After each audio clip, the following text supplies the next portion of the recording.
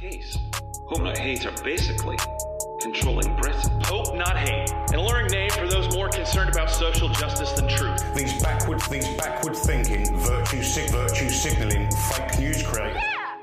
Hi everyone, I'm Afrida. I am the Operations and Activism Officer for Hope Not Hate. And today, obviously, we have launching our report called State of Hate, European Far-Right in Europe, Far-Right Extremism in Europe.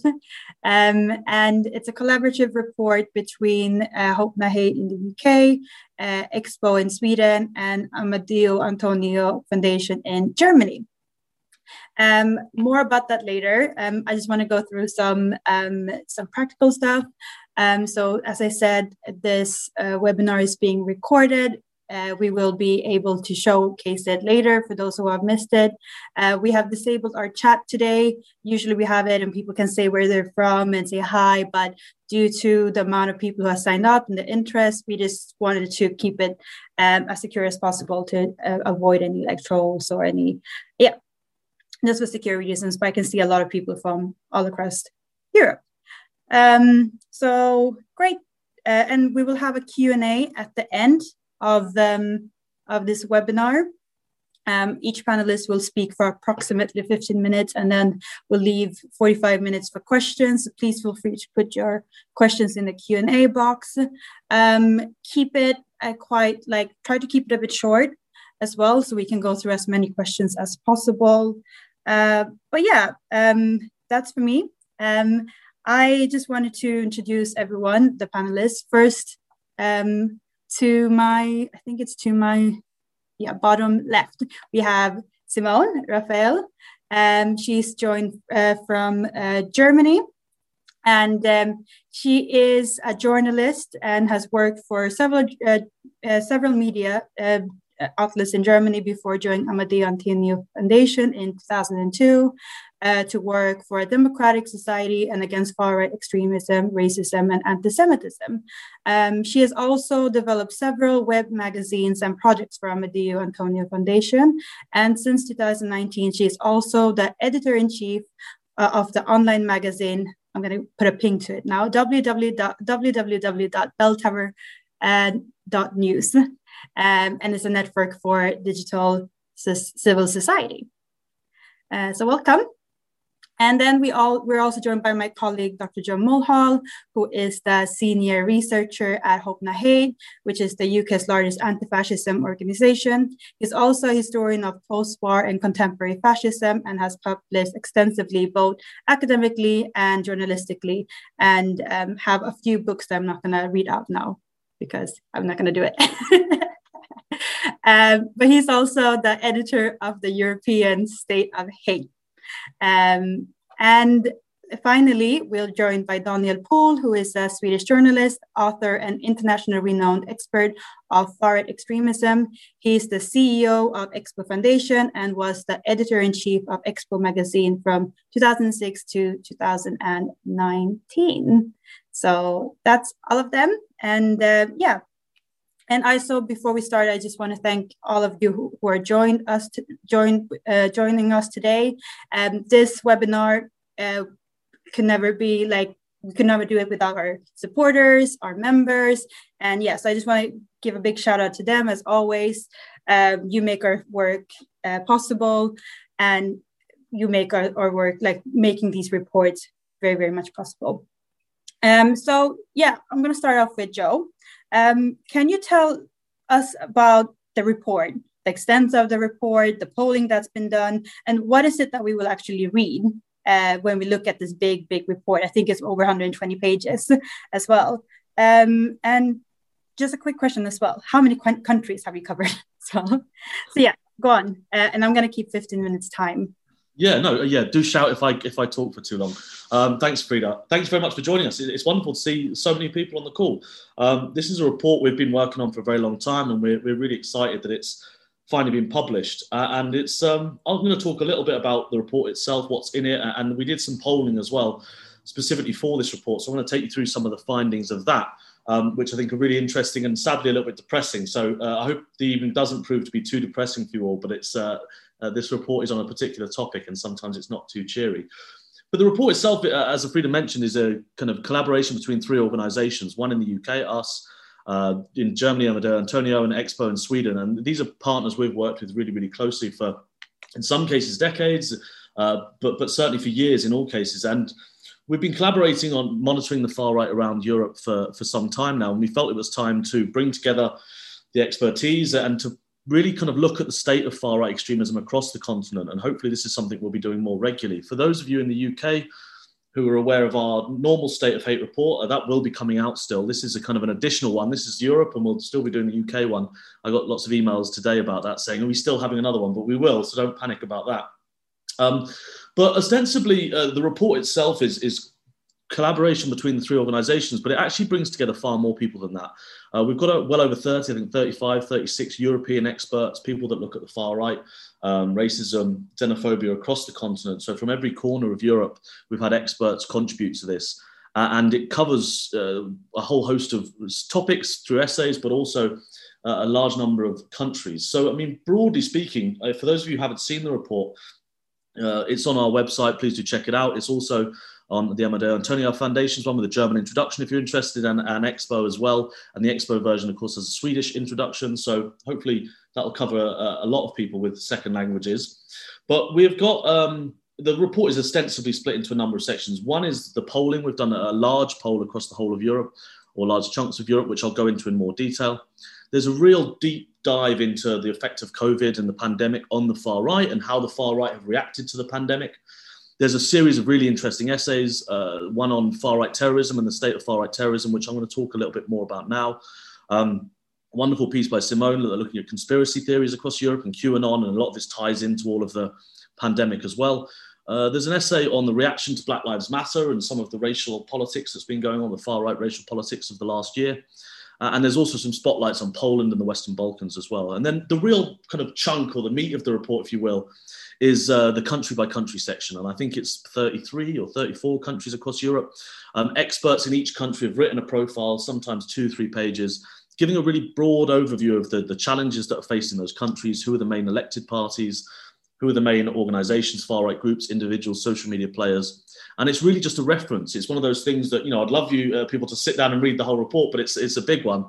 But certainly it's one of those things that is worth keeping hold of and dipping in when something happens, or you want just a little précis of what's happening in a certain country at a certain time. So I'd encourage you to kind of look at that. And the launch has been today, and it's gone really, really brilliantly. I mean, we've had huge amounts of press coverage across the continent. The Times in London picked it up. Der Spiegel in Germany's picked it up. Aftonbladet in Sweden's picked it up. Publico in Portugal's picked it up. You know, most of the major newspapers of Europe have written something about this, which has been really exciting. We've had lots of radio interviews and television as well. So firstly, I guess the big thing I want to say is thank you to all the contributors. I'm sure some of them are on this call. It wouldn't have happened without you. Thank you for your patience. Now, I'm going to touch a little bit on why did we do this report? And I think we've wanted to do it for a while with the state of the international far right and the European far right. This just felt increasingly necessary, a survey across the whole continent that people can look at. I mean, it won't come as a surprise for those people that have been watching closely, even over just, I say, the last 3 decades, since the fall of the Berlin Wall, if you will. We've seen the rise of the European and radical right, not, of course, completely uniformly. It's been deeply uneven and in many cases slow, but we're now in a situation where the far right, both the electoral far right and the non-electoral and the kind of street movements are in quite rude health in parts of Europe, and there's a number of worrying trends we want to touch on. But the main reason we wanted to do this as a collaboration is, of course, that the far right now poses a genuinely international threat.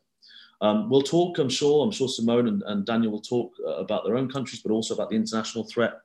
And the far right now, of course, we have the major parties that we talk about that are based in domestic politics, but we also have far right networks that go back and forth across the continent. And while these are nothing new, the far right has always been international. The internet has allowed for radical changes in the way the far right do business, if not the politics themselves, which of course, in some ways is very similar. The way that people can network across borders is very important. And as a result, those of us who are in the anti-fascist movement and anti-racist and researchers looking at the far right, it's just central that we do the same, that we look across borders as well. So that was the big driving force behind why we wanted to do this report. Broadly speaking, so what are the key the threats that we'll pick out? I'm just going to give a very brief overview and then I'll hand over to my colleagues. But broadly speaking, the European far right is a combination in terms of threat of both the electoral far right, but also what we call the post-organizational or the transnational networks. The European far-right scene is a mixture of these formalized far-right political organizations and parties, the Sweden Democrats, Vox in Spain, Liga in Italy, the AfD in Germany. I could go on. Orban in Hungary, Law and Justice in Poland. These traditional far-right parties, many of which are in parliamentary chambers across the continent. But it's also, there's another side to it, which is far-right movements, which are comprised of a disparate array of individuals and collectively. And these people operate outside of organizations. And I think it's increasingly important that we understand these challenges as well. We kind of define the post-organizational far-right essentially is not associated with traditional far-right political parties, but rather much looser, often international far-right movements that lack these formal structures. In an age of the internet, we've seen the emergence of numerous disparate movements. There was the anti-Muslim counter-jihad movement. We've talked about the alt-right and those sorts of things. And while all these groups have formal organizations within them, they're often post-organizational in some sense. And by that, I mean thousands of individuals all over the world offering micro donations of time, sometimes money, and collectively collaborating towards common political goals, often completely outside of traditional organizational structures. And these movements lack formal leaders, but they have these figureheads, often what you might call far-right social media influencers. So it's a mixture of the traditional far-right with its political parties standing in elections and this more disparate scene, often online, often networking across borders. And this is often also where we see a large amount of the terrorist threat comes from, which I'll touch on. But the report highlights a number of key themes that we think are important. One, of course, is the continuing electoral threat of the European far-right. You'll see in many of the country-by-country sections, the electoral far-right continues to cause problems. They're in electoral chambers in large chunks of Europe. In some places, they're parts of the government. And of course, this year is a very big year for elections. We have the Dutch general elections in March. We have Scottish and Welsh elections and English local polls in May. We have the French regional elections possibly in June, depending on what happens. We've, of course, got the big German general elections in September. And then already people are understandably looking to the French elections next year with Le Pen polling strongly already. And the far right in power, we've already seen the problems it causes, both in terms of how the far right has dealt with things like COVID and when the far right is in government, how they've dealt with COVID, but also longer term effects in terms of how we will deal with things like the climate crisis. So the far right in power causes many obvious and dangerous problems. Another thing we highlight in the report is the terrorism threat. I think in the last few years, it's less necessary to emphasize the far-right terrorism threat because it seems so obvious in a way that it perhaps didn't some years ago. But many of us who've been researching this for a long time have, for quite some time, been pushing for greater action on far-right terrorism and raising the alarm around it. And thankfully, I think more and more people are listening to it. Of course, amongst the worst hit countries is, of course, Germany in the last few years, where there's been a series of far-right terror attacks. In October 2019, there was a far-right terrorist killed too, shooting in Halle. There was also, of course, a further, I think, 9-10 people killed in February 2020 in Hanau. And this came off the back of many years of the National Socialist Underground attacks. But there's, of course, been record numbers of terrorist arrests in the UK in recent years, not just the banning of National Action, but subsequent networks of far-right terrorists, often international networks, with people based in the UK. And we've seen a shocking number of arrests and a large number of people going to prison increasingly. And this is because of the danger we're seeing from the far-right terrorist threat. And this is not just in the UK. If you look through the report by country, many of the country-by-country sections has a little note on the threat of far-right terrorism. And one of the things we think is really important when we talk about why we need an international report is looking at this far-right terrorism networks, how they work, how international often these networks are. Sometimes they're not, sometimes they're completely domestic. But other times, increasingly, they engaged with each other on online platforms like Telegram across borders and around the world. And I always make reference to the terrible attack that happened in New Zealand a few years ago, back in March 2019, when a killer killed 51 people and injured 49 more. And the reason I mention that attack in a European report is because it's a really great case study of how the far-right the modern far-right operates. The killer was obviously Australian. The attack happened in New Zealand. But if you look through the documentation that the murderer produced around it, he said he was inspired by the actions of the British terrorist Darren Osborne, of the Swedish school shooter Anton Lundin, the US church killer Dylan Roof, as well as, of course, Anders Breivik from Norway. His manifesto mentions far-right figures like Oswald Mosley from the UK, but slogans from the American far-right and white supremacist movement. He also flagged historical reference points popular amongst European anti-Muslim movements. And of course, the links with the identitarian movement have been shown up time and time again in the recent months, showing just how dangerous that network is. And before he did his attack, he spent time in France, he spent time in Croatia, he spent time in Bulgaria, Hungary, Turkey, Bosnia-Herzegovina, all of which influenced his politics in one way or the other. And then, of course, if you look at the people he killed, they were also from all over the world. We had people from New Zealand, we had migrants and refugees from Pakistan, India, Malaysia, Indonesia, Turkey, Somalia, Afghanistan, and Bangladesh. The Christchurch attack is the example of how the modern far right works, in that it was a tragedy and it was perpetrated by one man, but it was motivated by a genuinely global movement. And that's why it's so important that reports like this exist, that look beyond our street, beyond our community and beyond our country, and actually look across borders, because that's the way these things are working. Another thing, wrapping up quickly, another thing is how in the report is we look extensively, my colleague Safia Roof Khan has written a really wonderful section on how the far right have dealt with the pandemic and how the pandemic has affected the far right. But also, essentially, the top line is, I won't go into great depths, is that the pandemic has provided real challenges for the far right, and the far right has struggled to get itself in the agenda in some countries, but it has also provided new opportunities, especially with this explosion of conspiracy theories and conspiracy theory ideologies, which I'm sure Simone might want to talk about. She wrote the article on that section, so I won't go into it. Finally, just on the main themes we want to highlight is racial nationalism on the rise in some ways. Of course, large chunks of the far right have always been racial nationalists. But last year, of course, we saw the Black Lives Matter demonstrations, obviously starting in America, but we saw very large and welcome demonstrations in the UK and across Europe, many big ones in Germany and in Amsterdam, and we saw them all over Europe. And there was a real chance and a real moment of hope and an international discussion about prejudice and discrimination, which is brilliant. But of course, the far right, there was a backlash, which is no great surprise. And what we actually see, the report talks, and it uses some data we use from monitoring social media networks, about how large chunks of the far right were talking in much more explicitly racial terms, talking about things like whiteness and race politics, rather than for some time, much of the far right had tried to talk in terms of culture and identity. And the mask really slipped. We've seen existing racial nationalist organizations grow in some places, and we've seen in other places people that have spent years saying, I'm not racist, I'm not interested in race, I'm not interested in racial politics or whiteness. We saw that mask slip in some places, in the UK most notably with someone like Stephen Yaxley Lennon, aka Tommy Robinson, but also Britain First and the like, talking in much more explicitly racial terms about whiteness. So those are the key themes. And then finally, to finish, we did a really huge poll for this report. We surveyed 12,000 people across the continent in 8 major European countries, in Sweden, in France, in Germany, in the UK, Hungary, Poland, and Italy. And of course, it's not perfect. We would have loved to have done every country, but finances didn't allow. But it does give us a really, really great snapshot of where Europe is on a whole range of issues, ranging from immigration to identity to general feelings about politics and feminism. And sadly, the polling numbers, I'm going to run through just some of the top lines briefly, are quite worrying. At least a quarter of Europeans have negative feelings toward Muslims. Almost a third have hostile views towards immigrants generally, and more than a third have negative views of Roma people, according to this poll. So let me just touch on each of those or a few of the key things. One of the really worrying things that comes out of the poll is how angry or how disenfranchised large chunks of Europeans are with their political systems. And we know, of course, that when there is real disquiet around political systems, this is a time often when the far right can jump on these issues.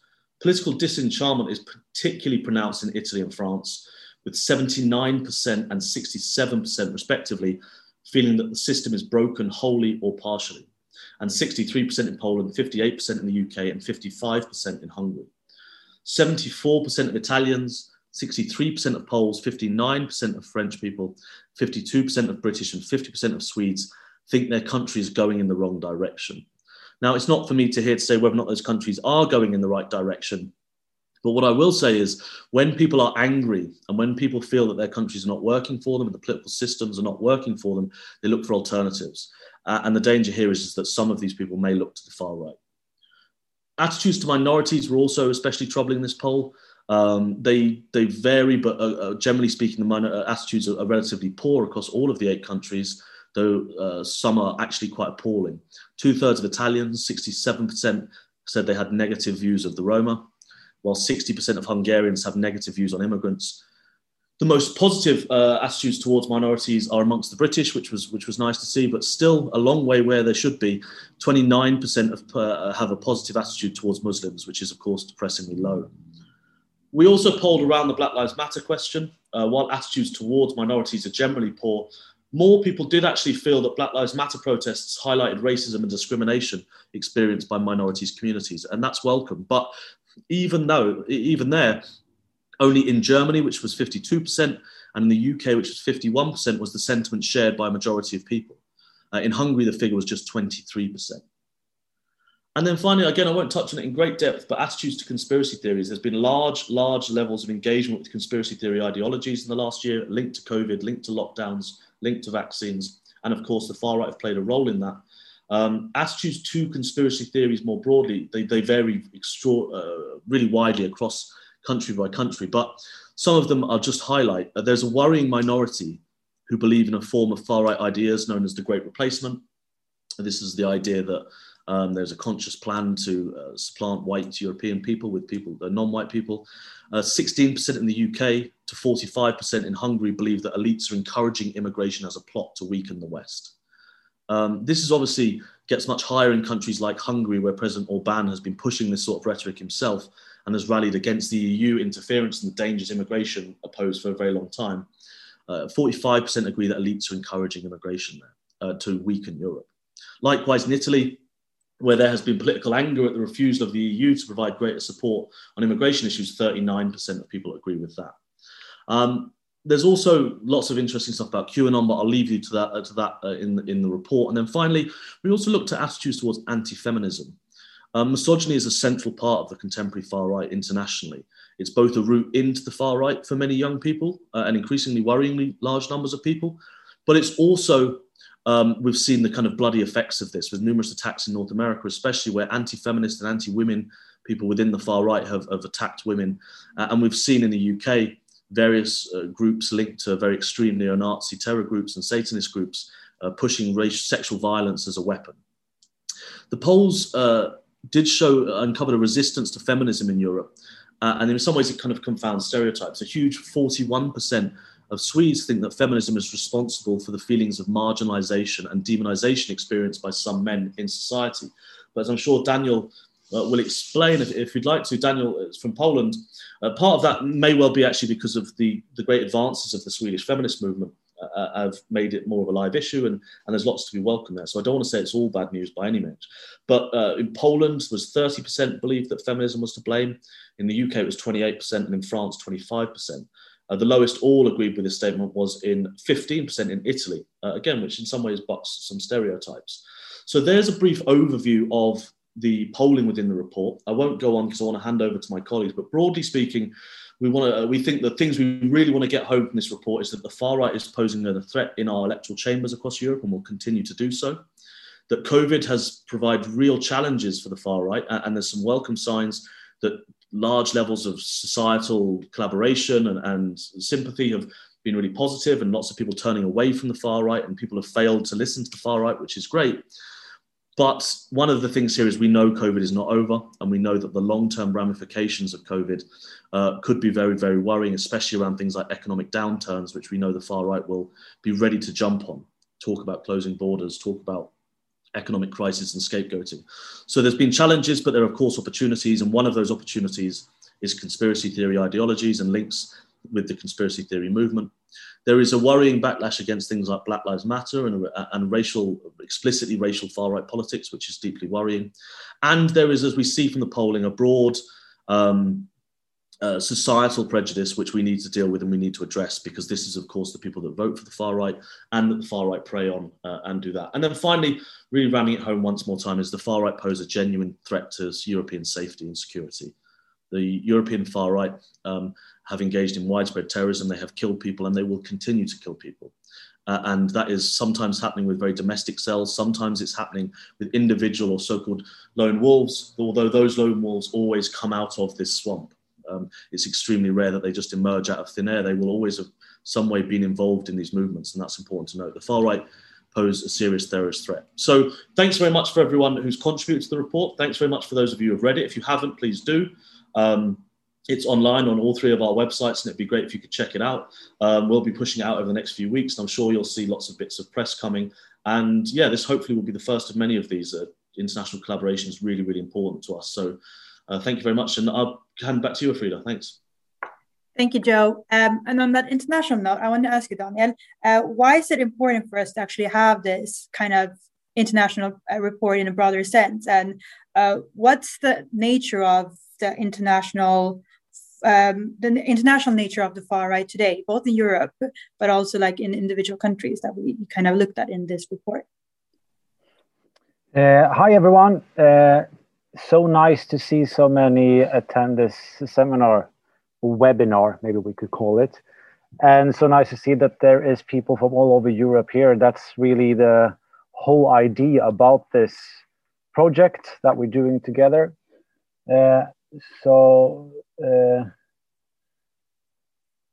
I wanted to highlight kind of the reason why we want to underline the fact that this is an international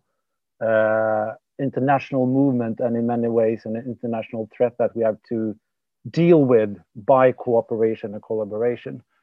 The far right has always been an international movement.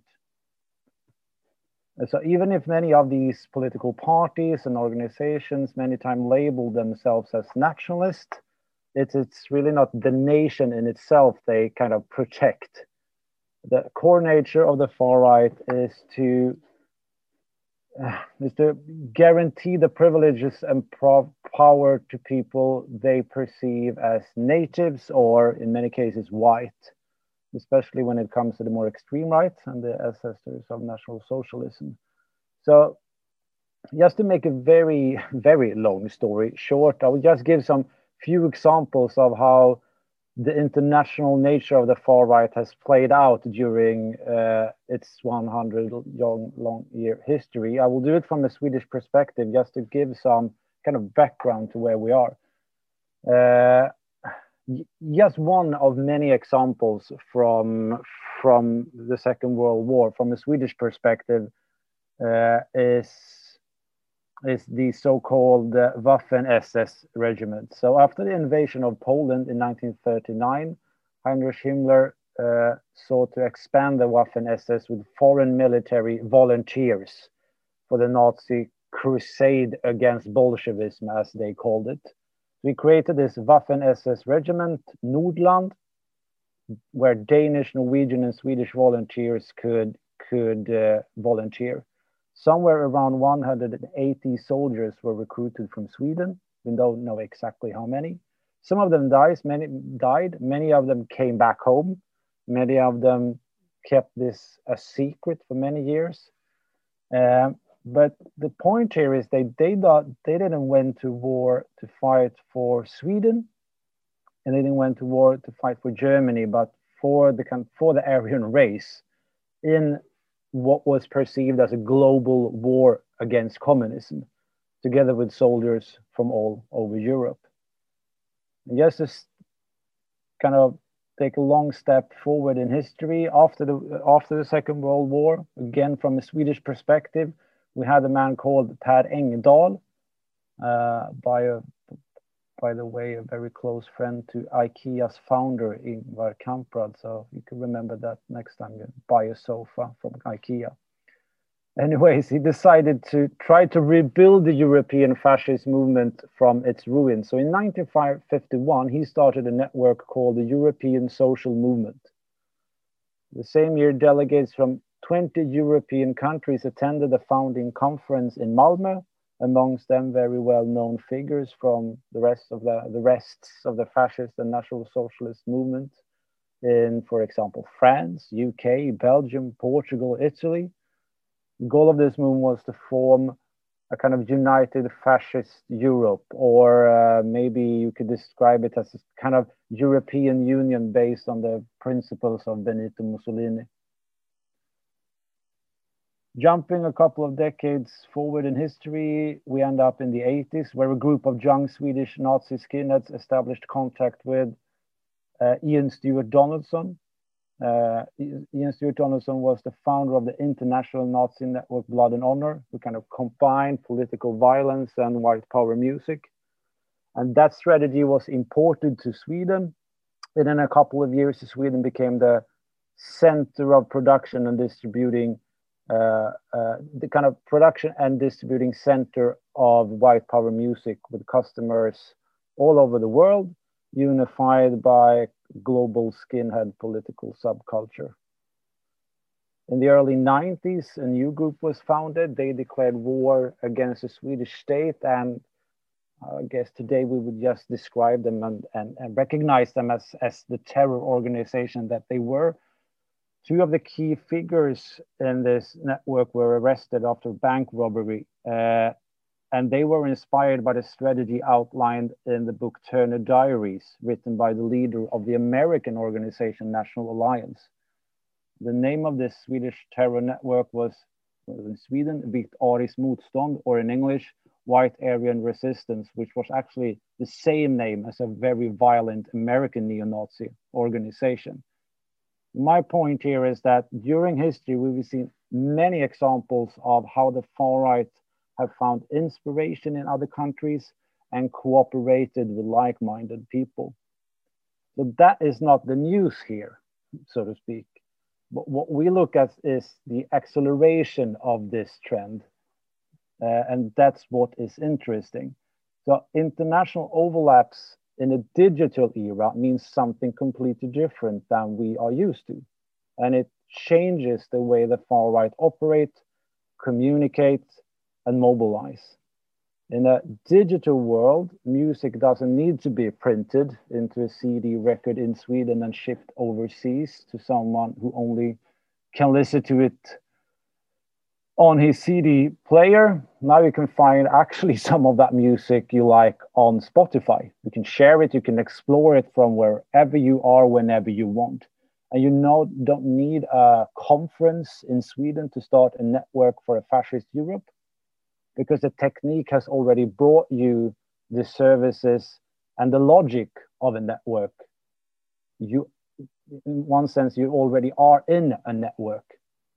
Or another way to put it, the international connections used to take place despite traditional organizational structures of the far right. It was a way of going kind of beyond the traditional way of doing things. Today, the international connections take place because of the infrastructures of communication and collaboration that we actually all are a part of. And they take place because of the way the far right is organizing itself. Activists will, of course, generally be preoccupied with local or national issues, but they see themselves as part of a global community. Often activists from all over the world come together for short periods to collaborate on certain issues, and these loose networks sends this information all around the globe. And that's really one of the points here, that it's crucial that we understand that the nature of the threat from the far right is truly changing. The international connections has always been there, but it's changing form. And I think it's important to understand it, because it seems like politicians don't really always understand it. So let me take an example of how ineffective it can be if we don't kind of grasp this new way of looking at the far right. So in August 2019, the Norwegian Prime Minister met the press during a press conference in the aftermath of Philip Mansau's terror attack against a mosque in the outskirts of Oslo. In one of her comments, she said that she wanted to cooperate with the Swedish government to tackle the far-right terror threat. Because when the extreme right gather to protest in Norway, many of the voices you hear are Swedish, she explained, kind of implicating that Norway really don't have a problem on their own. This is a Swedish problem coming to Norway. So what was then the answer from the responsible minister in Sweden? Well, he told the Norwegian prime minister to take a look in the mirror. Because didn't Norway had one of the worst terror attacks ever a few years ago? And didn't the Norwegian government rule with support from the right-wing populist party where Anders Breivik once was a member? Well, honestly, I don't really know what happened with this kind of dialogue or fight, blame game between Swedish and Norwegian politicians. But I do know that the Swedish activists in the streets of Norway are members of the same organization as the Norwegian ones. They are both members of the Nordic Resistance Movement, which is a pan-Nordic organization.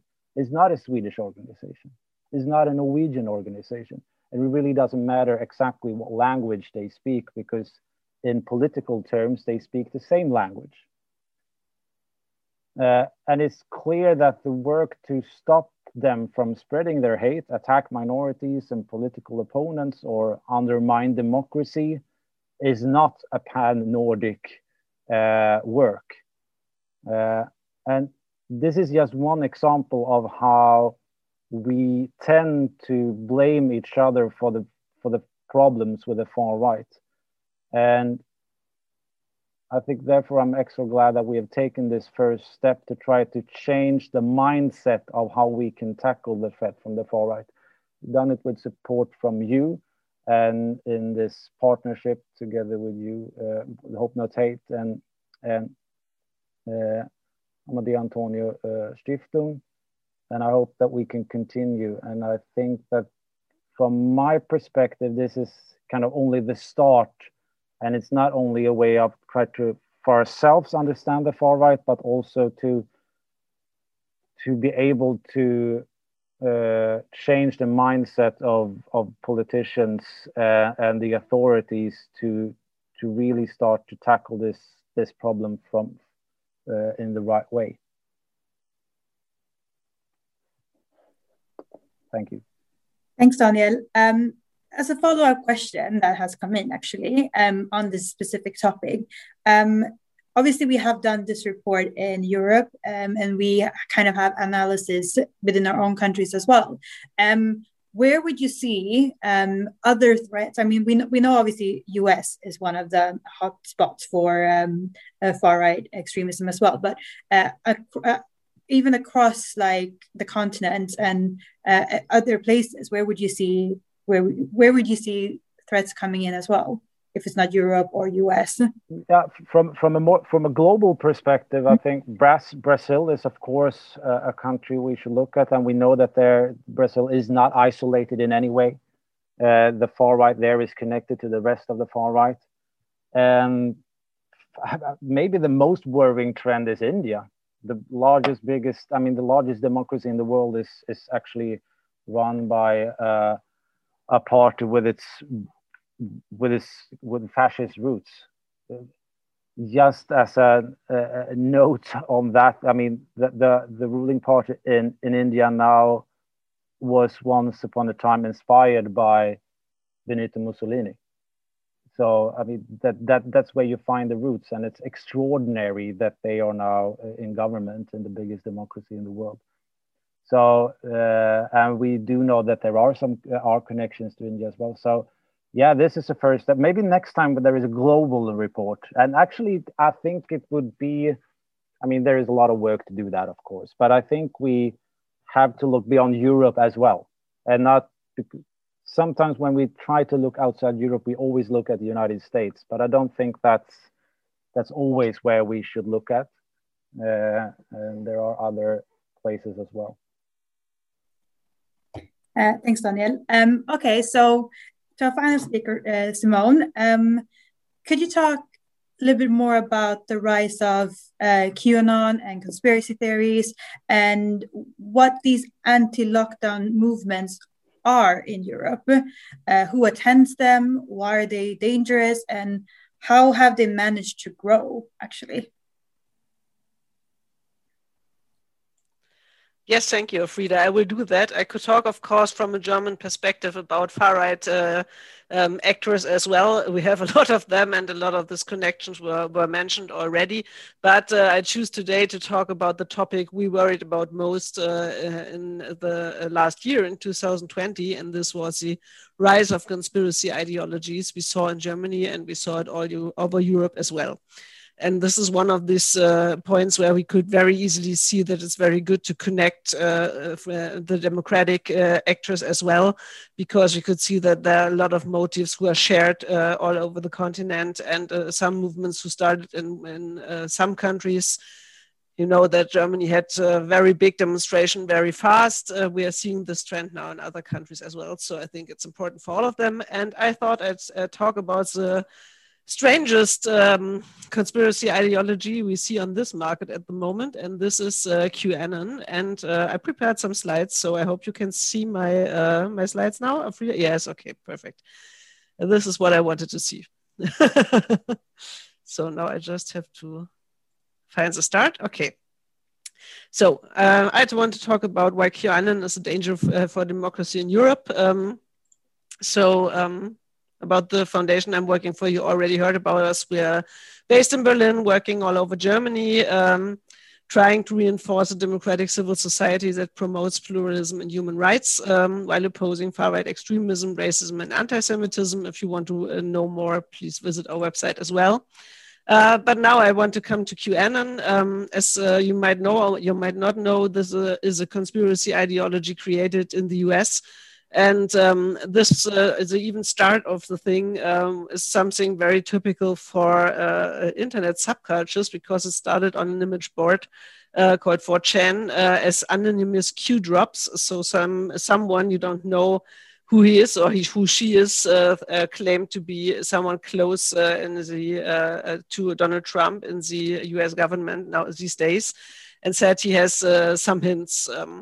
Which are those Q drops. And people started believing this. And this is because it is a conspiracy ideology which takes some old, well-known motives and gives them a new drive. The main narration is a narration of a deep state. So not the governments we voted for are governing us, but some secret elites or people we don't know about. This is the calling of the deep state. And this is a conspiracy ideology which explains all evil in the world exists because of a giant conspiracy against the people, or what people who believe in conspiracies ideologies think the people could be. From the first start, QAnon has a very structural anti-Semitism within the conspiracy narrations. For example, these pictures of puppeteers pulling the strings, the hostile elites working against the people for a new world order, to something to reign the whole world. These are very old anti-Semitic narrations we know since the Middle Ages, and these are the same narrations the National Socialists were using and the Holocaust was based on. So we already know this, but it comes back in new ways from time to time again, and now it's here in QAnon. Also, the second main narration of the conspiracy ideology is structural anti-Semitic. It's a narration of an elite that is also imagined as pedophiles.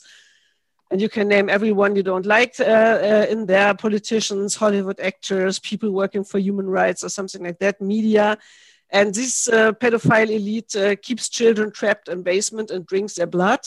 This is what the narration goes like nowadays. And as you can easily see, it's a renewal of the blood libel narration, but in a new, fresh way with hashtags like Save Our Children. A lot of parents, for example, fell for this ideology because of this narration, because they think, yes, our children, we have to save them. QAnon offers, which is uncommon for a conspiracy ideology, someone who should clear all this, who is a savior figure. This is Donald Trump. It's very clear that he is the central person of the narrative. But it also has some do-it-yourself moments. So always calling for people to think for themselves and add some more narrations to the overall conspiracy ideology. So it helps to keep a lot of different elements in it. On the other hand, if you're not creative like that, you can also rely on the other motif, which is called trust the plan. So if you don't understand what is happening in the world, there is a plan behind it, and Donald Trump will be the savior. The picture you see on the right is a photograph of the demonstration in Berlin in August, where Berlin QAnon supporters stood before the US Embassy asking for a peace treaty with this flag. Now you could ask, why is this a topic for Europe, as it seems at first to be a very US-centered narration, but we could see an increase in conspiracy believers in 2020 all over Europe, and we also could see a big rise in supporters for the QAnon movement. In fact, UK has the largest support groups outside of the USA, and Germany has the largest support groups in the non-English speaking countries, with approximately at least 160,000 supporters at the moment. As we see it in Telegram groups, if we take out the double entries in these groups. But there was a research for all over Europe on this topic in August 2020, which showed that only very few countries in Germany, in Europe, this were Estonia, Montenegro, and Albania, didn't have QAnon supporter groups. All other countries had. And this is because QAnon embraces local anti-democratic narrations. In Germany, for example, the far-right Reichsbürger movement identified very much with the ideology. In France, it was the Yellow Vest movements. In UK, Brexit supporters, or in Italy, anti-vaxxers. So it is a very diverse group of people clinging to these narrations.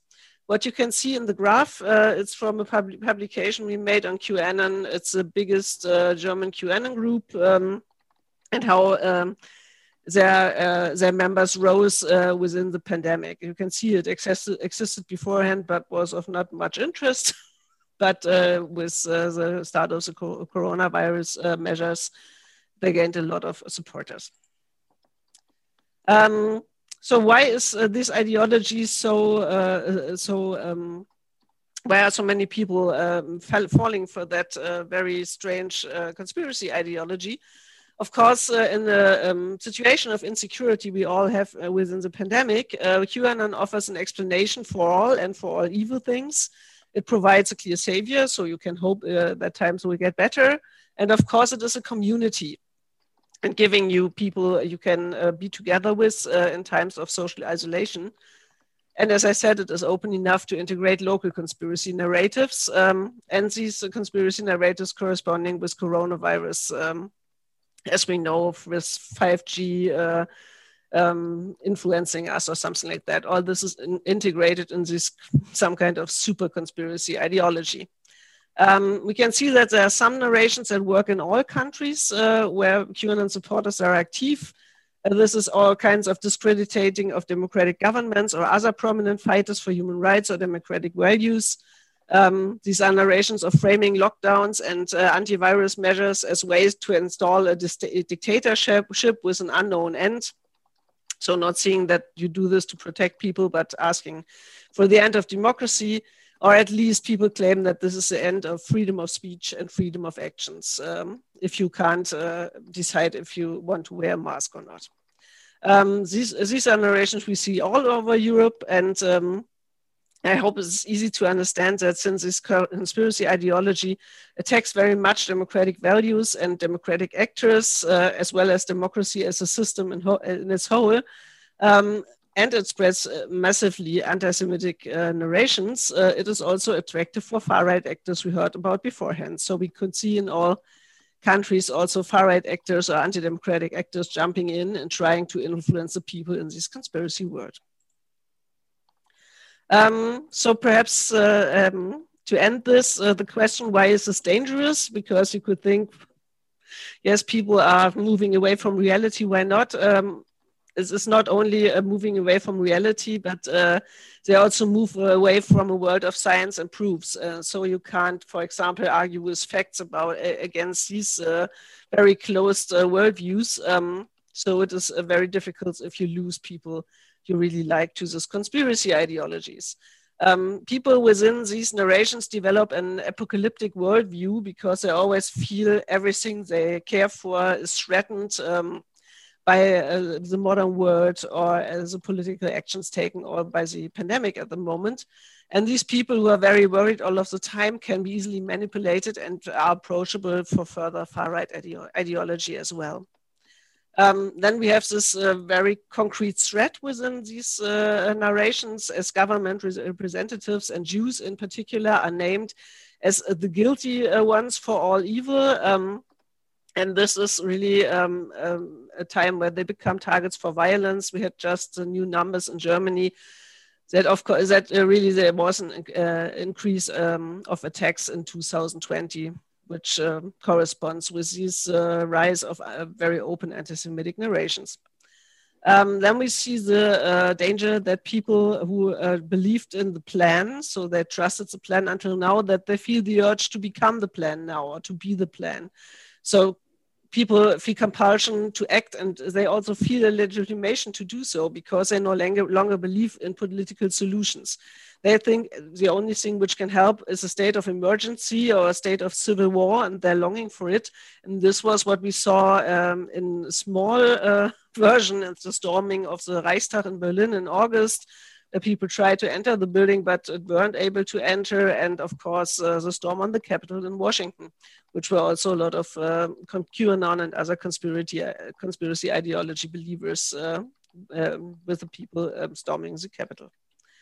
And of course, it's also dangerous on a personal level, because if you start to live in a world of a conspiracy ideology, you will experience alienation from family and friends, and sometimes even lose your job if you work on a field where this is important.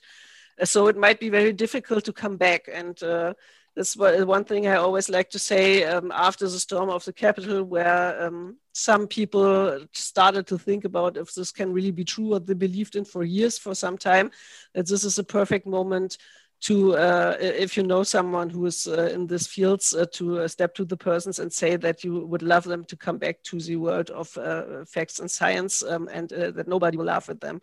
Because if you have given a lot of sacrifices for your ideology, it's difficult to return. But of course, we should like the people to return, because if they stay in these delusional realities where they are at the moment, it can be very dangerous because they are so easy to manipulate. So at the moment, as I said, Trump was the savior. Trump is not American president anymore.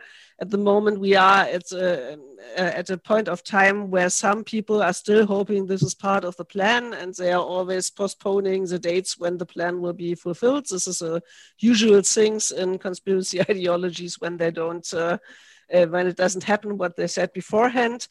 But of course, there's still a danger that if people realize that their plan is not working anymore, that they can turn to violence. And as we know that these scenes are connected closely to far-right extremists with weapons in the US and also in Europe, this can be dangerous, of course.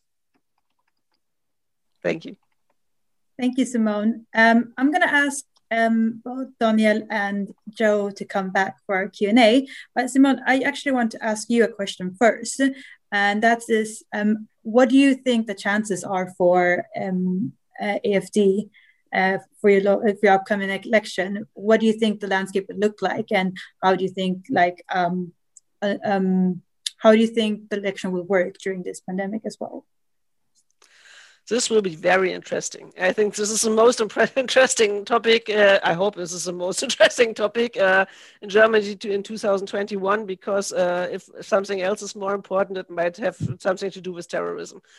So the AfD had very good votes before the pandemic. We had some of the eastern parts of Germany where they got in local parliament elections nearly 25% of the votes. So this was really worrying, of course.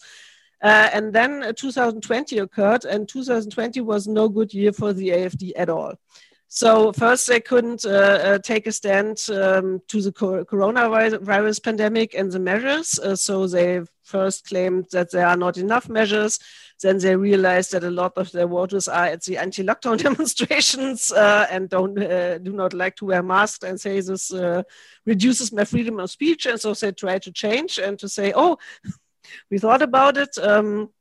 We feel now that there are too many measures and the coronavirus does not exist. But of course, this is not really working, because they are doing something they always claimed they would not do, that the other parties would change their mind every time, and they wouldn't, and they have done exactly this. But even more important is that the AfD struggles very much with itself at the moment. A lot of the more right populist or ultra-conservative parts of the party have left, because there are so many radical actors in important positions at the moment, and the party does not really show big interest to get rid of them. So sometimes they try to get rid of them, but they never really do it. So this will be very interesting, because at the moment, if you see polls, the numbers for the AfD are really low. I don't know how this will work out until September. We will see if they get back to a point of argumentations where they can reach the people. But normally that as a topic is racism. It's hatred against migrants and immigration, for example. And this is just no topic at the moment in Germany, where most people feel in face of a lethal pandemic, it's not so important where you come from, but that you stay safe. So I think the AfD will struggle.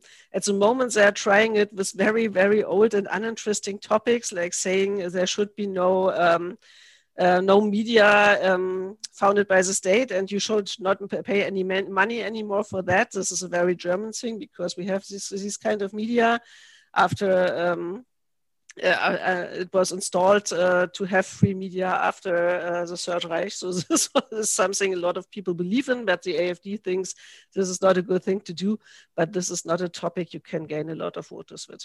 So we will be very interested in what they will be doing during their election campaigns. They didn't start yet. Within the pandemics, they can't hold their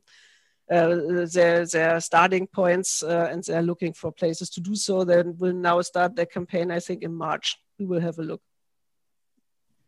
Thank you. And there's actually some questions that come in before, and it kind of asked the same question, but to like maybe in Sweden and even in the UK, we're having a local election. What do you think like the political climate will look like for these groups? How will they be able to mobilize, or will it kind of not work out for them?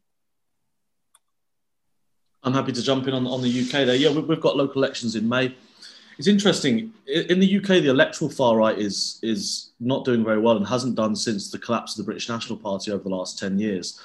So generally speaking, coupled with, of course, our electoral system, which is first past the post, which makes it hard for people to win seats. But the British far right, in terms of the electoral, the British National Party is a shadow of its former self. It's tiny, it's divided, it's barely going to do anything. The National Front continues to be a joke, not a very funny one, but a joke nonetheless.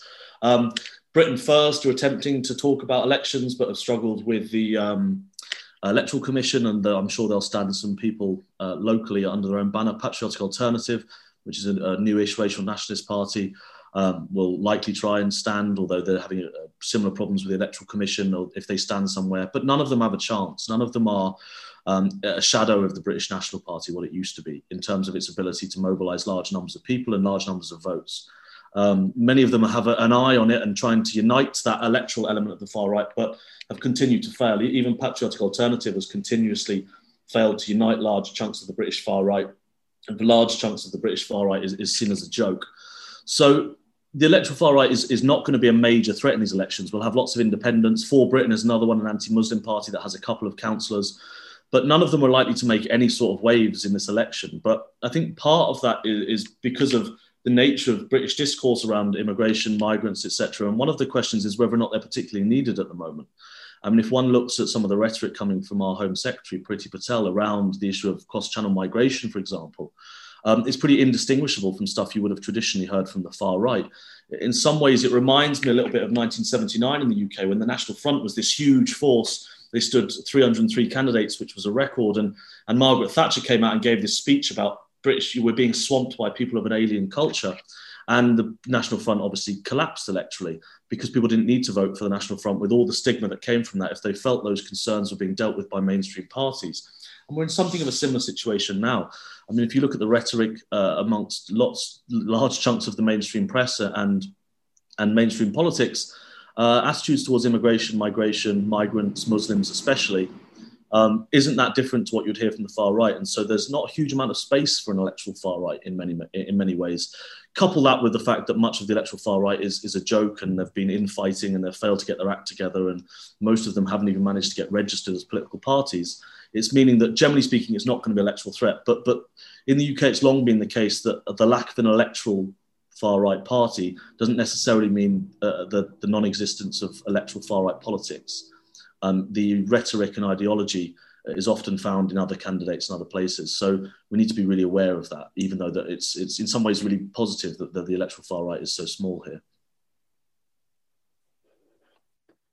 The next election in Sweden, where we have both local, regional, and national elections at the same time, is next year, and I think there are kind of two political dramas at the same time here. So the first one is, of course, the Sweden Democrats, which have established themselves as a part of political mainstream, but the other political parties has for quite long now really kept distance from the party. So during the Sweden Democrats have struggled during the pandemic, like many other like-minded parties around Europe. They gain they win support when topics like crime and immigration is on the agenda, and that hasn't really been the case. So they're kind of losing support, but on the other hand, they are on a quite stable level. So they have really kind of established themselves around 15% at least. That's what we can count on in the next coming election. The big question is, will there be anyone who wants to cooperate with them? So the leader of the Sweden Democrats presented this idea of a conservative bloc. And I will not go into details about Swedish politics here, but in the end, the big question is, will the two parties that kind of are closest to the Sweden Democrats on the political landscape, do they dare to start kind of an open cooperation with the Sweden Democrats? They have already made some symbolic gestures, and we see signs almost every day now that the wall is being torn down. So I think in the election we will come to the situation where there will be some kind of conservative bloc presenting itself in the coming election, or at least the voters will have that as an alternative, even if the politicians don't say it out loud. And they are, if you look at the opinion polls, very close to the majority. If they don't win majority, we don't know how it ends, how the government can be created at all. But so that's really the big drama. And since the Sweden Democrats are so big and strong and well established, all the attempts from the rest of the far right to come up with a kind of competing alternative is always end up in a total failure. And I guess that will be the case in the next election as well. We will see a party called Alternative for Swedes try to win some local seats. They might do that, but they will not really affect kind of the big structure of the far right, where the Sweden Democrats are this kind of broad nationalistic party flanked by a various of more extreme groups. Oh, there we go. Thanks, everyone. So thank you for everyone for sending in questions. We're going to try to answer as many as possible. Some of these questions are quite similar. So if your question is not being answered, it probably is. So there's a question that came in before and someone asked as well. We're seeing a lot of like far right or neo-Nazi demonstration. Like in the UK, we've seen people, Patriotic Alternative, like physically coming in. And in Spain, there was also one with 300 people. And these are being spread around social media. People are, a lot of people are denouncing what's happening as well. But how do we kind of generate this public revulsion, I guess, towards this idea without maximizing their message? How do we kind of stop it, basically, from spreading? Yeah, Simone? Okay, then I just go ahead. I think this might not surprise you as I'm a journalist, but I think it's always good to explain to people why something is a problem. We see this at a lot of media. If, for example, some new movements are coming up or some new ideas, not everyone can really easily detect as, for example, an anti-Semitic or an Islamophobic argumentation. Media turn to just calling it like that, but not explaining it. And then a lot of people ask themselves or ask the media if they can, what should be so problematic about this? Why is this racist? Why is this anti-Semitic? Why are you saying something like that? And I always like the idea that media could just explain it at the first sight. So of course you have always a problem that if you talk about topics, you have to talk about them again. But I think it's more important to really highlight why this is a problem for the democratic societies if these demonstrations are happening. It's no use if you just don't write about it and say, then I don't amplify it. I think it's tested 1,000 times all over the world. At least in Germany, this was a very, very common strategy in the 1990s, for example, to say, oh, if there's a neo-Nazi demonstration in town, just nobody should look there, and then they will be very sad and go home and never come back. And it was just a different way around because they felt encouraged and felt like, wow, there's no one talking or arguing against us. Everyone is accepting us, and so we come again and visit this town every weekend. This happened in Bavaria in real time. So I don't think it's a possibility to be silent. It's just a possibility to explain what is happening. Just to jump in there, I mean, I completely agree with Simone. I think she's absolutely right on that. And I think one of the big dangers we face is bad reporting. It's not the fact that it shouldn't be reported; it's that it needs to be reported properly. And there's forever a danger, which is journalists, especially, putting something as that's a good story, so we'll run it, rather than actually saying, well, what's the point of running this, or how should we run it? There's endless stories in the British media, you know, Nazi hipster buys new socks, and it's completely pointless. It has no effect other than the fact it gives that person a picture in a newspaper. These people do pose real threats, right? And as Simone says, it's about explaining what that threat is. And too often, with endless frustration, for those of us that have spent many years campaigning and lobbying social media companies to act responsibly and remove really dangerous people from their platforms. I mean, I'm sure we've all seen it on Twitter a million times. How many journalists will sit in these weird corners of the internet, screen capping terrible things and putting them back on Twitter and saying, look how outrageous this is.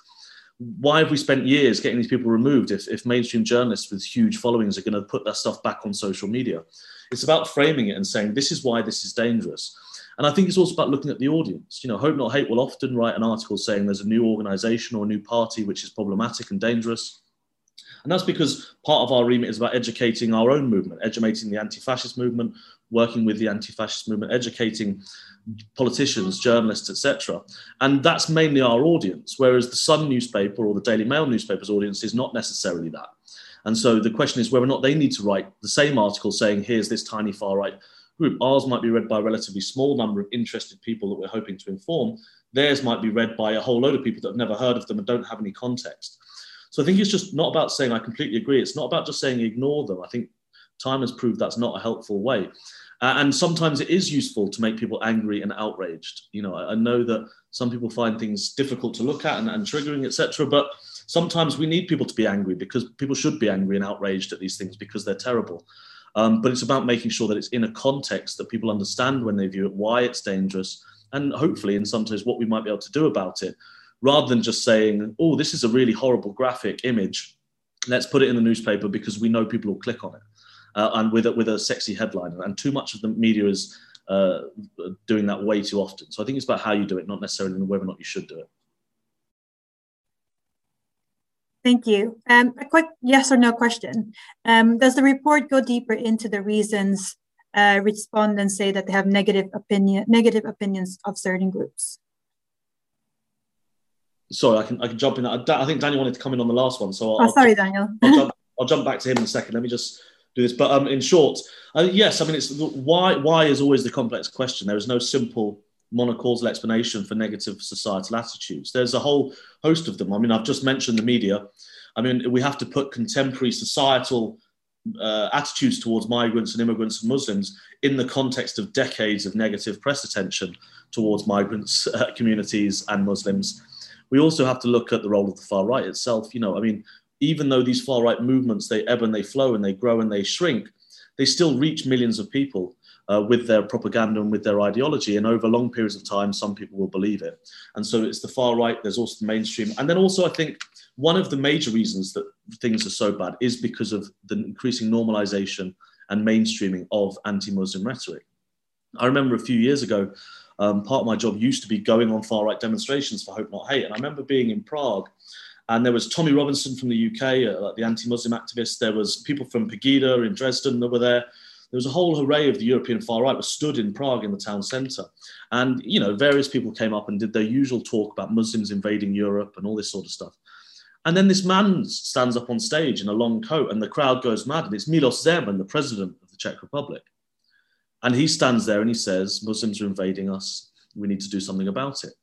Part of the reason that lots of people have anti-Muslim views is because they're not confined to the far right anymore. No longer do you have to hear far right views. You no longer have to join the British National Party and hear it in some workingmen's club or in an old pub somewhere and you hear this rhetoric. You can see it on social media every day because the tech companies have failed to deal with that. And now you can hear it from presidents of the European Union. And when it becomes normal and it becomes less, essentially it breaks through the cordon sanitaire, when it becomes normal and the social costs for articulating these views has become so low, more people will believe it. And so it's a part of it is about exposure to those ideas. And also, as I say, decades of the media pumping out these sorts of lines. Thanks. Daniel, I think you wanted to reply to the first question as well. I'll try to do it very shortly because there is a lot of questions and not that much time. But I think I agree with Simone and Joe. Just to add a perspective as well on kind of how to deal with far-right demonstrations from a kind of anti-fascist activist point of view. I think we have to remember that nowadays a demonstration is kind of part one of the activity in itself. So part two is how it is depicted on social media. So you kind of, sometimes it seems like they are actually organizing a demonstration just to have content on social media. And therefore, I think when you're dealing with how to counter this kind of demonstrations, one thought might be how to deal with the material online as well, because that's a very important part of the story around the demonstration as well. And that means, of course, that you can file complaints to social media companies hoping for them to react, which they usually don't. But you can also kind of take control of the narrative yourself by making fun of them or whatever. So just remember that a demonstration today is kind of chapter one in the long book. And I think that's important to remember. Thank you. There's some questions about how far right are funded. And this question says, there seems to be a clear connection between transnational crime and the far right in the US, funded by some wealthy individuals. Do you see the same connections here in Europe? And is it effectively part of an international network tied to this criminal network? I can jump in here. I'm sure the others might have something to say. It's a really difficult question. And while there are, of course, sometimes large backers with loads of money doing terrible things. I think sometimes that skews the discussion about how the far right generally operates and is funded. There are, of course, examples like during the Brexit campaign. I'm not saying that's a far right thing at all, but elements of the Brexit campaign certainly were, funding from large figures like Arron Banks, etc. So people with lots of money funding things like UKIP. That does happen, and that is a thing. And of course, there is, we know many decades going back, extreme far-right groups engaging in organised crime, whether or not that was things like Combat 18, people engaging in very extreme sorts of things, or robbing banks, we've seen obviously with the National Socialist Underground. And so there is those kind of links to organised crime. But actually, I think this in some ways goes back to the post-organisational thing I mentioned at the beginning, which is a large way in which the far right is funded now is through these large networks of individuals donating relatively small amounts of money. I always think back to the Defend Europe mission in 2017, which was the identitarians when they got their boat into the Mediterranean to kind of disrupt rescue missions. And if you look at how that was funded, there was huge amounts, hundreds of thousands of pounds went into that campaign. And it was raised mainly through relatively small donations from across the continent of individuals all over the world giving money to that. There was, of course, money coming over from the North American far right, but also Australia, South Africa, across the continent of Europe. Lots of people donating small amounts of money. And in some ways, the far right, like all social movements now, not just the far right, crowdsources its money. And so, yes, there are people that are big donors to the individual specific political parties. That continues as it always has. But there's also this other layer, which is people raising small amounts of money to go to demonstrations or to hold demonstrations. And then traditional things like book sales.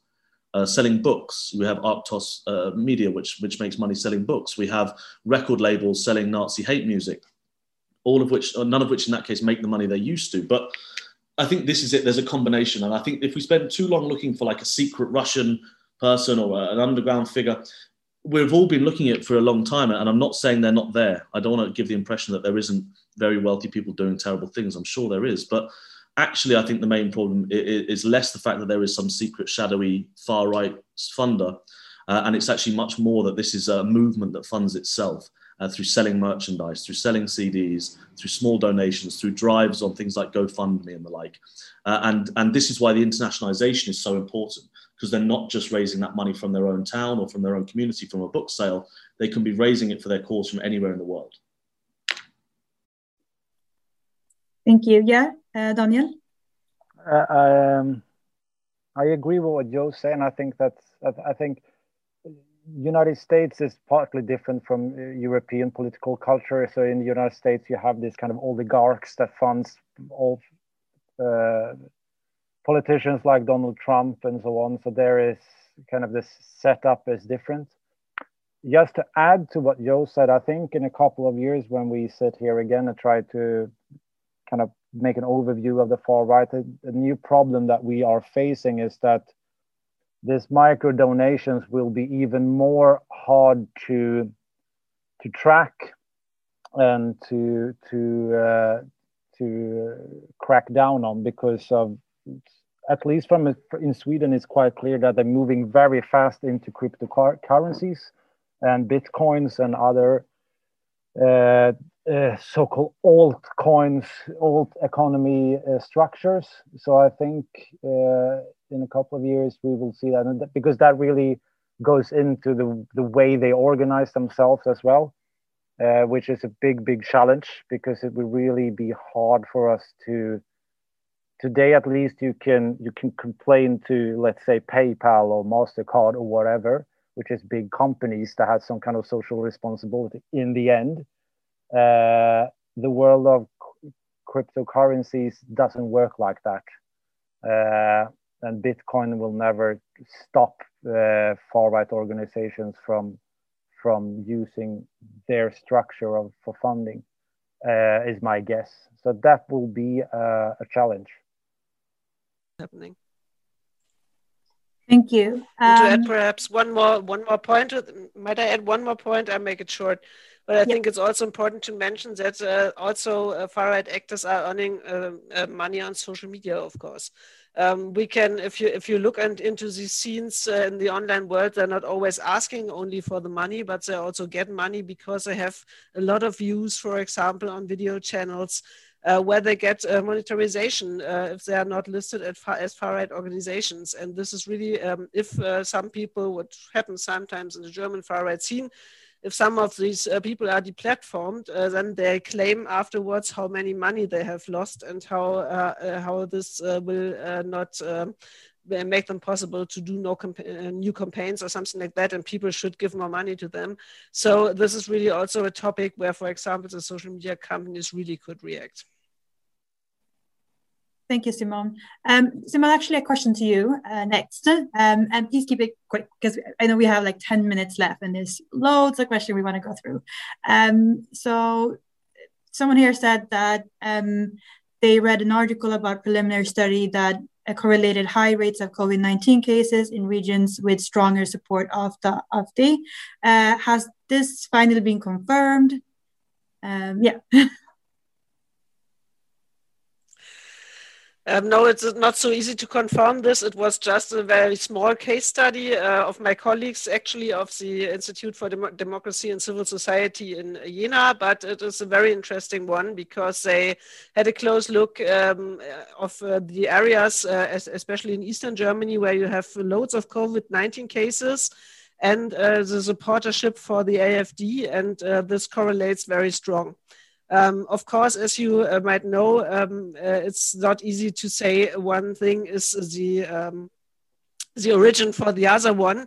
But of course, in regions where there are a lot of AfD supporters, you have people being anti-democratic and being very critical of government measures overall. And so you also see that they have a lot of supporters for these anti-lockdown demonstrations. And these people then, of course, don't behave very healthy, for example, and not clinging to any of these measures. And yes, you can see this correlation. Thank you. So another question, do you think that some of the misinformation spread to the BAME communities, for those who doesn't know what BAME is in Europe, is like ethnic minority groups of anti-vaccine could have been spread by the far-right fascists?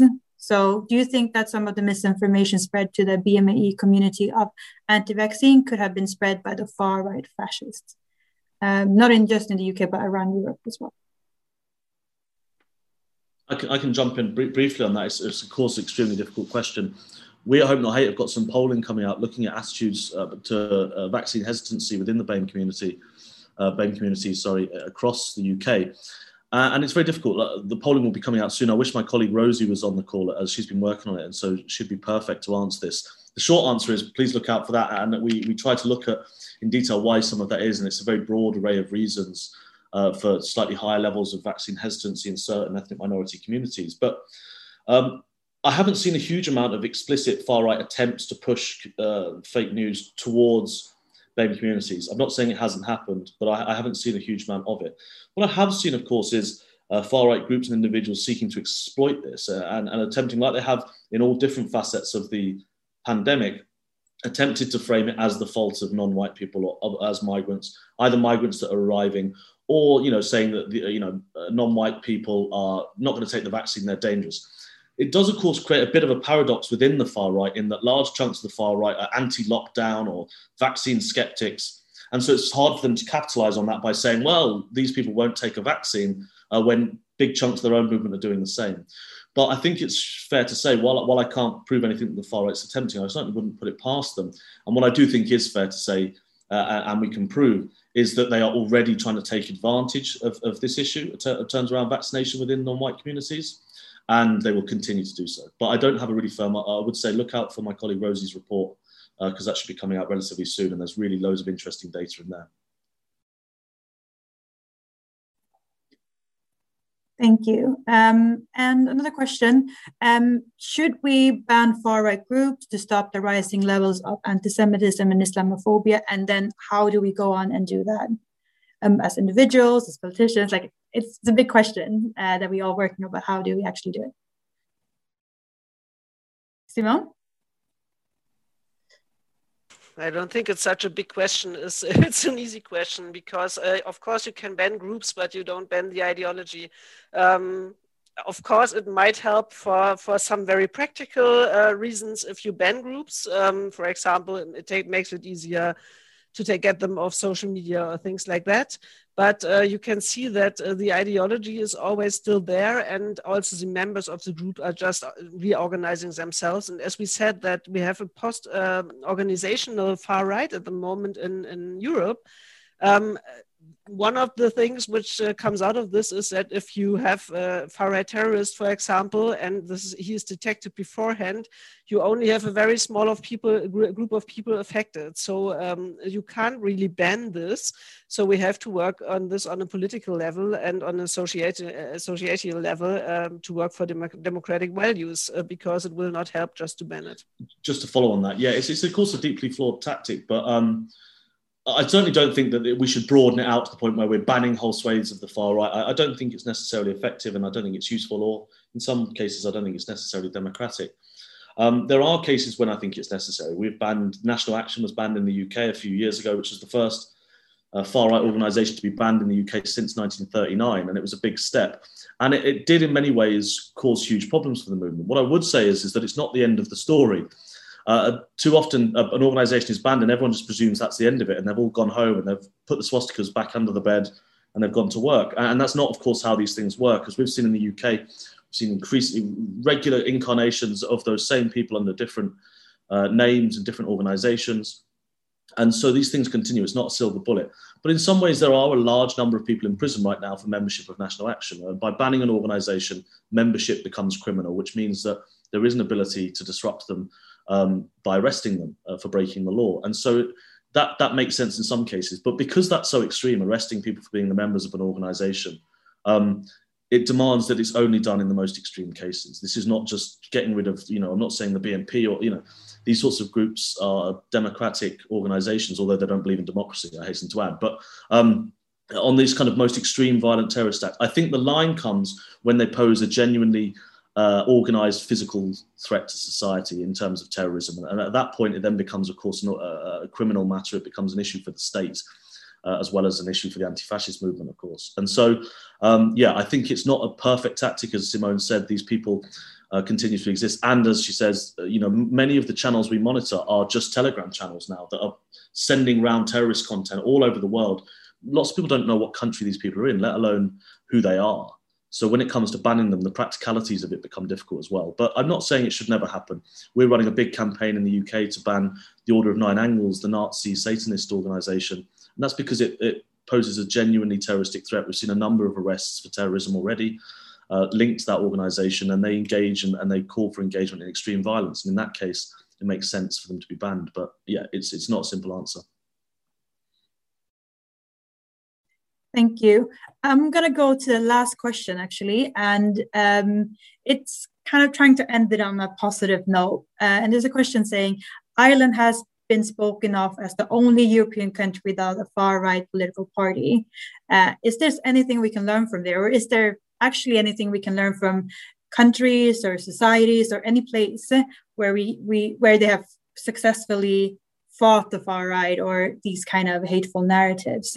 So I want everyone to kind of reply to that and kind of try to end in a positive note, and maybe give your best advice for individual activists, politicians, anyone, to how we in our daily life can kind of fight these hateful far right narratives as well. Thank you.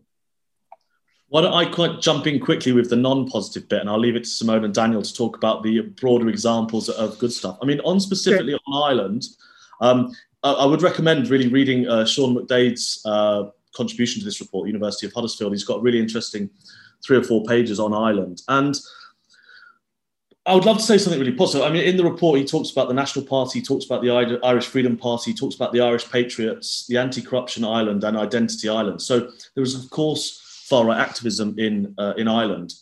And what I would say is about this question of exceptions, right? Actually, it's interesting that we've got one person from Germany, one from Sweden, and we're in the UK, in that all of these countries at one point or the other have essentially been called by some people as exceptions to this rule of the rising far right. And obviously Ireland is there. And, Germany was the exception because Germany had this history of confronting its Nazi past, so the far right would never rise again. And we see the AfD in parliamentary chambers. Sweden was this liberal bastion. It was all going to be fine. You know, I mean, people in Sweden weren't saying this necessarily, but around lots of Europe were saying the far right will never get a foothold in Sweden. They're too liberal. They're all just nice people. And of course, we have the Sweden Democrats. The UK was like, we'll never have a far right problem in the UK. We fought the Nazis. We're an exception. We've got the first past the post system. We end up with 2 European MEPs from the British National Party, 60 odd councillors and a member of the London Assembly. There goes that one. And of course, we've had bigger problems with things like UKIP, etc. So that one. Portugal is another one. Portugal, where we're going to have no problem. And there's a really interesting section in this report, again, by colleagues in Portugal talking about the rise of Chega. So Portugal was never going to be a problem because this democracy flourished after dictatorship. It's not going to happen. And we've got it there. And so I always get wary. I'm not saying that there are no countries where there won't be exceptions. But I do think, generally speaking, no countries are completely immune to the threat of the far right, both electorally or non-electorally. And so it's always worth being vigilant. I think time and time again, we've found comfort in finding exceptions, and time again, we've been proved wrong. So I know that wasn't quite the chipper ending you were hoping for, but on the upside, maybe if I just give one brief thing. I think that if we look at the collapse of the electoral far right in the UK, if we want something happy to go off, the collapse of the electoral far right in the UK happened with millions of anti-fascists around the UK mobilising over decades to fight the British National Party. Both at Hope Not Hate, but also all sorts of anti-fascists from all sorts of organisations came together from civil society and won and beat the British National Party. The biggest electoral far-right party in British history was taken down by communities and people coming together and dealing with that. And that wasn't some sort of grand Cable Street battle. That was thousands of people knocking on doors in communities day after day and dealing with the issues that people wanted to be dealt with. And so the far right is in the toilet electorally in the United Kingdom, and part of that is because the British National Party, the great white hope of electoral politics, collapsed because it was beaten. And so it can be beaten when people come together from across the political spectrum and stand up to these things. So I don't think there's any exceptions, but I do think that there's plenty of optimism for we've beaten them before and we will beat them again.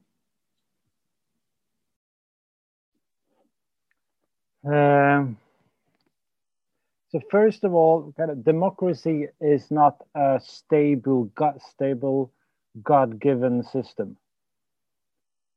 We have to fight for it every day. So we have democracy now, and we had to fight for it, and we have to fight to keep it. How to do that? I mean, in the end, we can all start with ourselves, and I think it depends on who you are. It depends on what kind of person you are. Are you brave enough to take the fight at your working place, the debate at your working place, or are you the social one? Well, if you are, let's find 5 friends who think the same way as you are, and then you have suddenly a network of a local group. So I can't give kind of the silver bullet.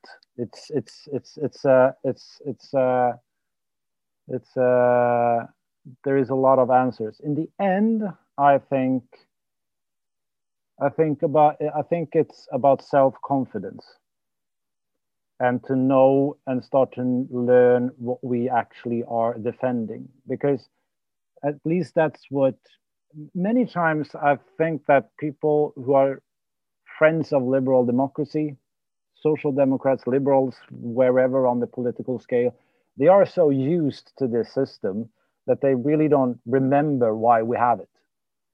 So what are the gains? I mean, why do we like this system? What is it?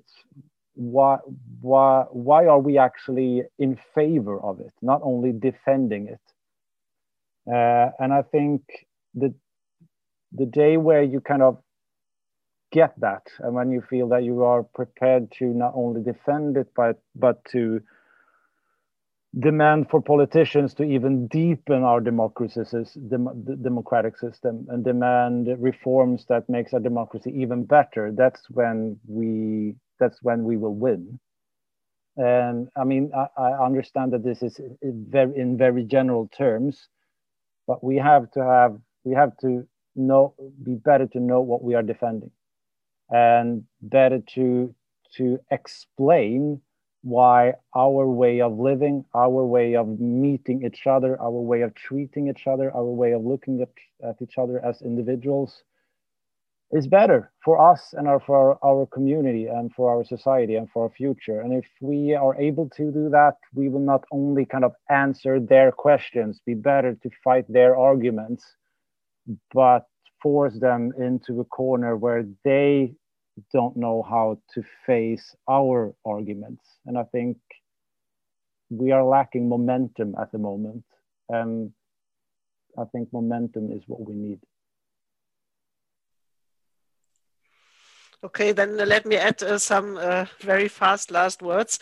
I think what we talked about a little bit, what is very important is that the parts of the ideology like racism or anti-Semitism or Islamophobia are not only in the far right scene, it's all over society. And we have to talk about these topics and tackle them and see where inequalities exist and how to work on them. And I agree with Daniel, if I do workshops on combating hate speech, for example, I always tell the attenders, you don't have to go online and argue against everything you see on the big newspapers if you do it every day in your personal context. With your friends, with your families, with the co-workers who make sexist or racist commentaries. If you disagree every time, that will help much more than spending hours, because we have to do this on an everyday level, and to do to have something optimistic at the end. For example, I always like the idea that we have those far-right movements are anti-modernist movements. They are against every kind of modernity, and this because they are fighting so much at the moment. This, I think, this also means that we have already won a lot of ground fighting for equality in our societies, and this is why this backlash is so harsh, and why they try to protect the traditional family values they are imagining, or traditional politics, which means in Germany national socialist politics, no tradition I would cling to. But they are fighting so much because I think we won a lot of space already, and we should just go on and strengthen everyone in a democratic civil society. All right. I see that we're running out of time. I just want to say thank you, Joe, Daniel, and Simone for joining us. I know it's quite late in other places than the UK right now. And thank you for everyone joining in. I'm sorry if we haven't been able to answer your questions. A lot of the answers to your questions is actually in the report as well. So hence, I haven't taken them up. So it's free to read. Just go into the website, Expo, Hope Not Hate, or Amadeo, and you'll find it there. And I just want to say thank you to everyone. Hope you guys have a good evening. I just want to say thank you again for everyone. Bye. Bye.